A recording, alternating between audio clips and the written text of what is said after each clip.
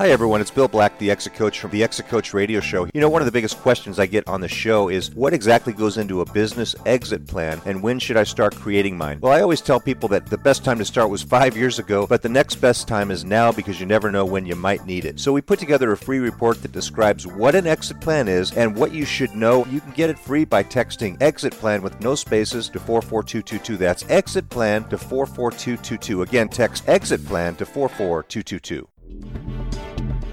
Welcome to the Exit Coach Radio Show, the show for baby boomer business owners who are looking for cutting-edge information as they plan their 3 to 10-year business succession and exit. Every week, we interview top professional advisors for their best tips, strategies, and precautions so you can be well planned. And now, here's your host, the Exit Coach, Bill Black.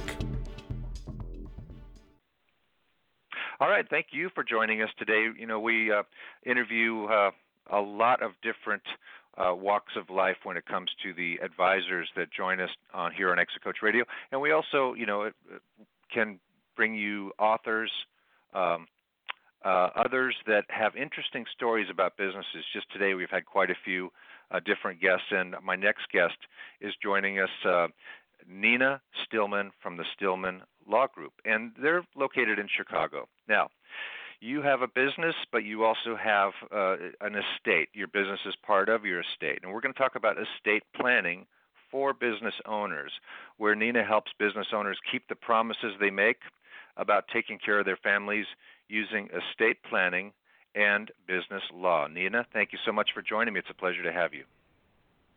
Thanks for having me. And you stated the number one thing that I run into with clients, that they often don't understand that their business is part of their estate. Yes, it's like a lot of times you ask somebody for a balance sheet, and they don't include the business on there. They don't think of it as a valuable asset, and especially if it's a family business, it's really the golden goose of their balance sheet. Exactly. So they'll think about, well, I need a will or a trust if I die, but they don't think about, well, what happens to my business? So let's talk about that. But first, let's, if you will, tell us a little bit about you and your background and how you came to start the Stillman Law Group. Sure. I grew up in Minneapolis, actually, and moved to Chicago about 8 years ago. And I grew up in a business owner family. My dad and his partner had their business, and it was pretty much like the other sibling. I have two real siblings, and this was the third sibling in my family because it was what my dad was most concerned with other than us. And I really got my MBA at the dinner table. I joke with people that I've known since I was 10 years old that you own your real estate separate from your operations and even sometimes separate from your inventory. I've known that since I was about 10.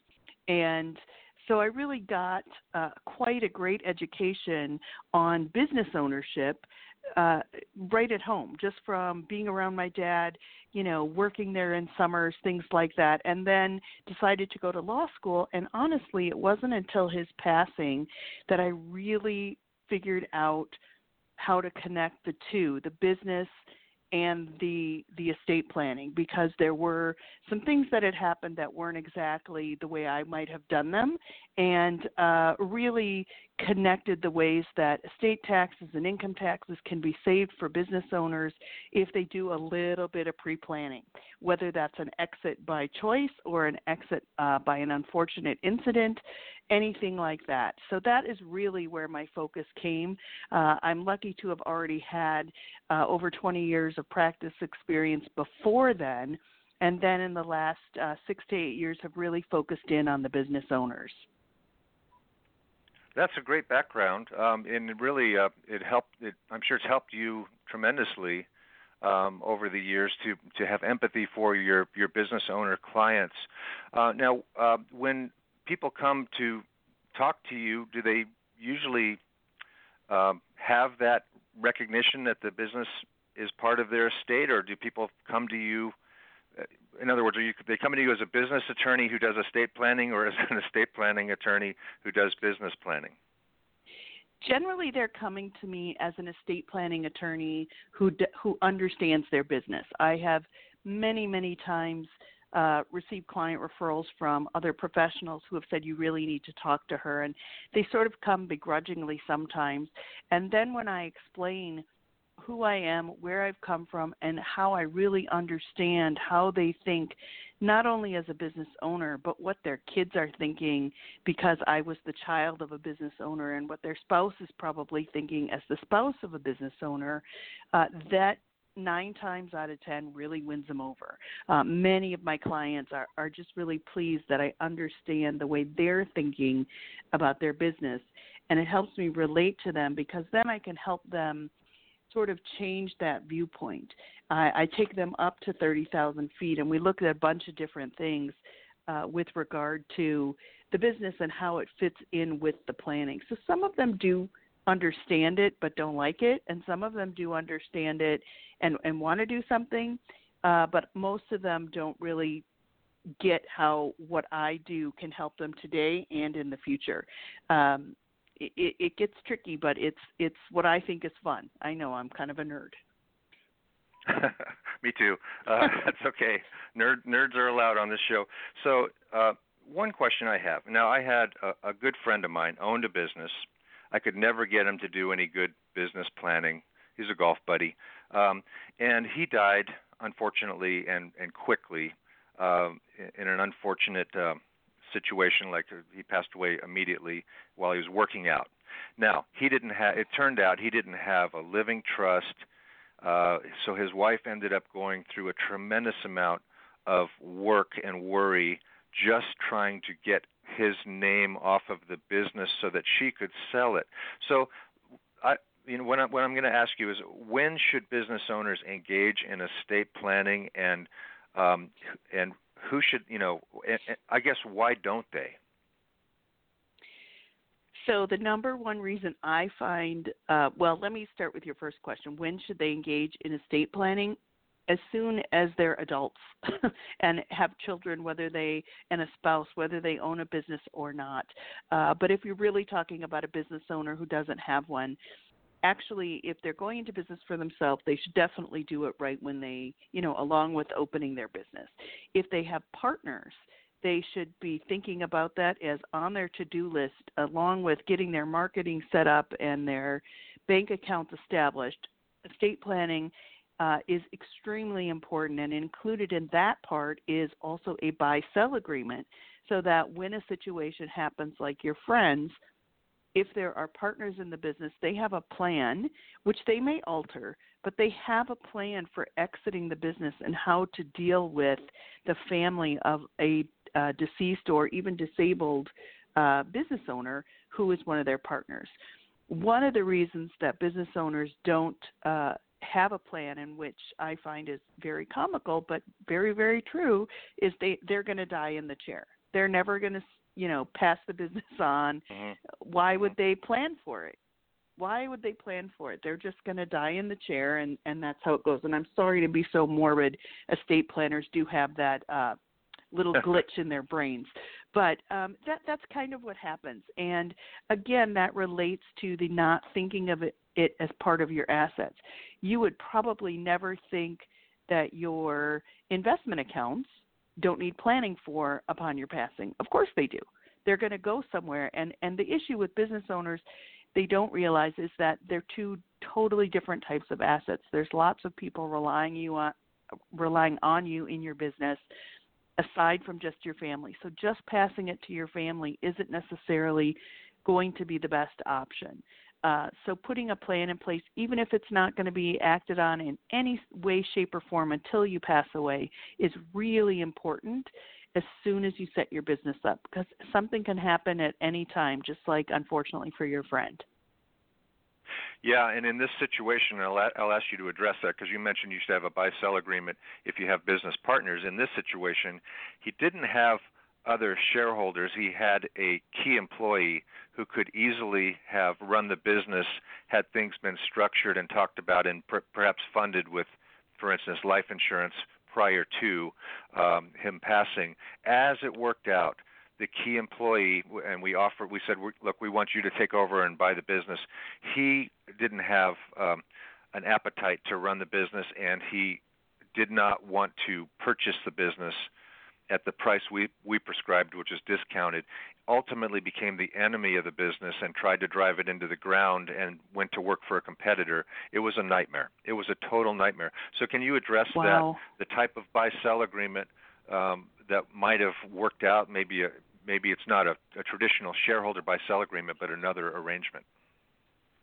Yeah, absolutely. It could have been done in a way because the key employee was not a shareholder, didn't have a ownership interest in the business. There could have been a way to set it up between the company as an entity and the shareholder, so that the company could have bought life insurance or disability insurance, as the case may be, on the life of the sole shareholder, and that might have funded a buying of the business, or at least funded to make the key employee the manager of the business in a way that might have been more comfortable, might not have put such a financial risk on that person. But ultimately then the spouse would have become the shareholder. But my guess is the spouse didn't know much about running the business, but she would have benefited from the income that was generated and would have maybe had some claims against the key employee if they did then turn against the business and sort of run it into the ground. Otherwise, there would have been terms set up to sell the business to a third party, maybe help her find some either strategic or competitive business owner in the same industry who might have paid her a more fair price and wouldn't have probably run the business into the ground. And there might have been a way to keep that key employee on, one, to not go work for a competitor and give away all the secrets, but two, keep that key employee on through key employee insurance and things like that, which would have covered what it sounds like were a lot of the downturns in the business and made it just a little bit more palatable. That's unfortunately the biggest problem, is when you leave a spouse or other family members sort of in the lurch and they don't know what to do. Yeah, I find that they can't imagine what could possibly go wrong. And and the other thing I hate to hear, I'm sure you do too, is, well, I'll be dead, so I don't care. Well, if you could have seen, and in all seriousness, if you could have seen the agony that the spouse went through to try to make something good happen out of a bad situation. It took 14 months. She nearly lost her life by going through stress and poor health. So it really, really makes a big difference, and it wouldn't have taken that much planning to have things in order. No, it really wouldn't. And like I said, when I was describing my background, the business becomes another family member. I definitely remember when my dad sold his business, and he announced it at a family dinner in this little Italian restaurant that we all loved, and we all kind of sat there with our mouths open, like, you did what?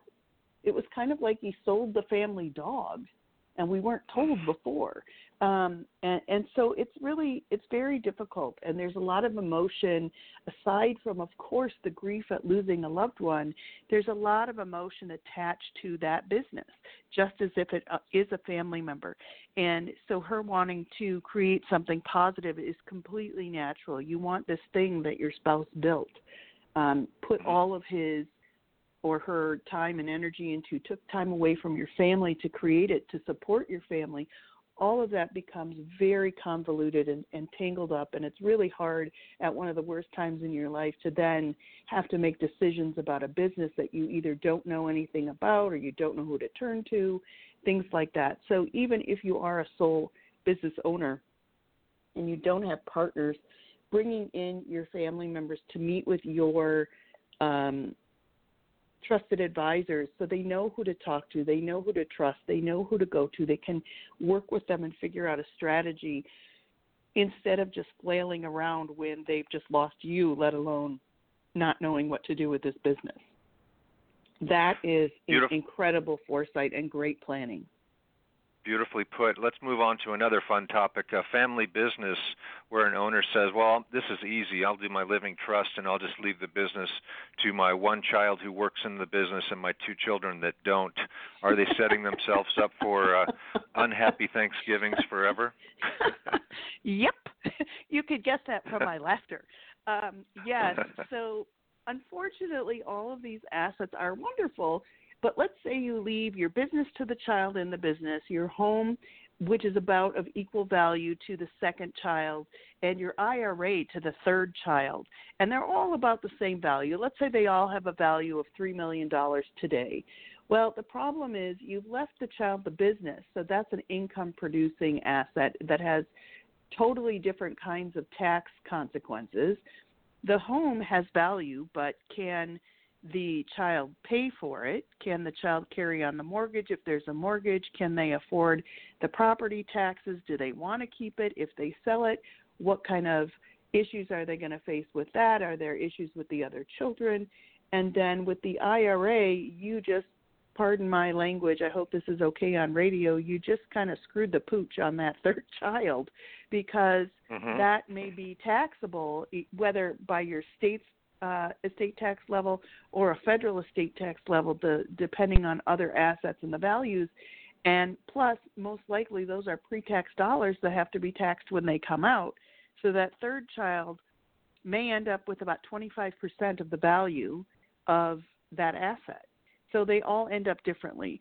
There are lots of ways to equalize children with, again, insurance, with different kinds of planning. Some of the current planning that's going on because of the COVID-19 impact on our economy is a great way to accomplish that by removing part of your business from your own estate, putting it in the names of your children, at least the financial part, not the governance, so you don't have to give up control. But some of the financial parts can be passed on to your children, and that the reason why right now is actually an incredible time to do some planning is we have depressed asset values because of our current situation with COVID-19, and we have record low interest rates. And a lot of this planning is very contingent upon interest rates and what we call the applicable federal rate and the 75/20 rate, which is a rate that is calculated under the IRS terms. And right now, those rates are less than 1%. And so the gist of it is if you pass on assets through certain types of vehicles and the asset regains value and growth above that, let's call it 1% or 8% at the highest. I think they're really under 1%. But if it grows above the level of that AFR or 75/20 interest rate prescribed by the IRS, all of the growth above that gets passed on to your children. So you take an asset that has decreased in value to $100,000 for easy math purposes. It earns 5%. 1% goes to you, or whatever percent you prescribe in an annuity payment and or other means. And the other growth stays with the asset and gets passed on to your children. So the growth is out of your estate.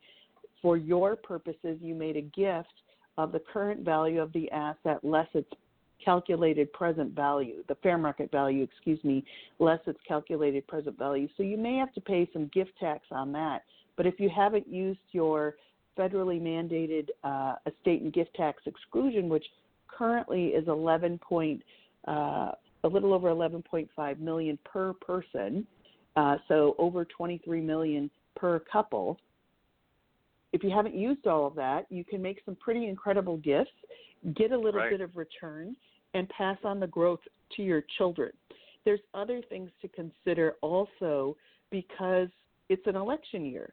And so I said that the exclusion rate right now is about $11.5 million per person. It's a little over that, and over $23 million for a couple.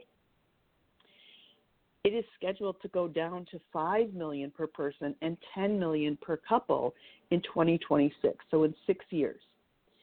it could go faster. Right. It could go earlier than that because of the election and because our Right. country just put out, absolutely needed, but just put out a lot of money in distress relief for the country and business owners. So it's likely that that limit will come down. The nice thing is if you make a gift and utilize these numbers before the limit comes down, there's no clawback. So let's say I gift $10 million this year, and then in 2 years the rate comes down, or the amount I'm allowed to gift comes down to $5 million. I just saved myself $5 million in taxes, or the tax on $5 million. The taxable which could be portion, up to yeah. 40%. Right, exactly. I saved myself the taxable portion, which when you're in these echelons of these numbers, 40% is a lot of money.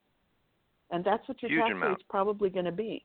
And unfortunately, the other part of the estate tax issue is not only that the exclusion may come down to $5 million, the tax rate may go up to 55%. So there's lots of things at play, and now is a great time for business owners to make some gifts, to take advantage. They don't have to give up their control of their business, which Lord knows that's the number one concern, but they can save themselves some current income tax because you've moved a portion of your business off your plate onto a trust or to your kids, and the taxes can get paid through the revenue that's generated for them. And it also will save you down the road in estate tax consequences. So it's really a great time, and I hope people are willing to at least make a call. I mean, I know it's hard to understand all of what I just said for everybody, to digest all of that. But make a call to your estate planner and see if you can do some of this stuff. Yeah, let's put it this way. There are over 3 billion reasons why taxes will probably go up. That was the amount that was put out in some of the relief efforts just recently, and that money needs to be recaptured at some point somehow. So now, Nina, if a business owner wants to get in touch with you or one of our listeners, even if they're not a business owner, I know they can go to www.thestillman, STILLMAN, lawgroup.com. Is that you have a beautiful website, by the way. Is that the best way for them to start getting in touch with you? Yes, absolutely. Thank you so much for mentioning that. And be careful because there is another Stillman Law Group, but I think they're just called Stillman Law in Michigan. That's a criminal firm. That is not me. I am strictly Don't go there unless you absolutely planning. have to. Don't go there unless you've done something that you need to take care of in Michigan. Right. So, yes, that's the best way. My phone number's on there. If you click on any of the many links to set up an appointment or set up a consultation, or I put many different phrases to capture attention of viewers, that is the easiest way to get a hold of me. I will get an email. I will absolutely return your phone call. And also one of the other great things on my website that business owners will appreciate is that I do my pricing a little bit differently. I allow for subscriptions. So a business owner can pay me my flat hourly rate, or they can subscribe for 8, 16, or 24 hours of work. And the more they subscribe for, the bigger the discount. So 8 hours, you get a 5% discount. 16 hours, you get a 10% discount, and 24 hours, you get a 15% discount right off the top. And the thing that I like about it, and that other business owners have told me that they like, is that it's predictable. They know what they can afford. They've already paid it, and they know I'm on their schedule, or they know they can call me without worrying. So many business owners don't call the attorney because they're afraid of what it will cost them. And those are the pricing for business law, but I also, my estate planning fees are not necessarily on the website because each person is different, but I do charge flat fees for my estate planning.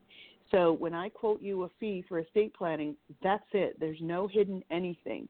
And you get not only my time, but my experience and everything that I bring to the table with regard to the estate planning.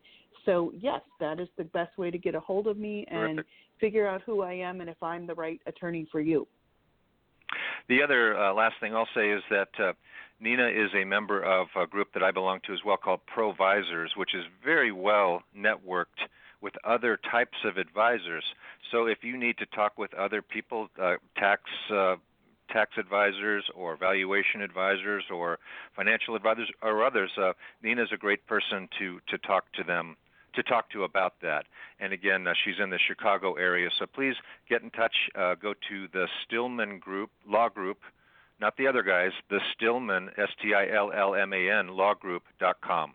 Nina, thanks a lot. It's a real pleasure to have you on, and I'd love to have you back sometime. I feel like we just scratched the surface with this interview, but I'm sure it'd be interesting to have you back sometime real soon and get deeper into the topic. Absolutely. Thanks so much for having me, Bill. I really appreciate it, and would love to come back and talk about more interesting topics. All right. Well, thank you very much. It's been a real pleasure.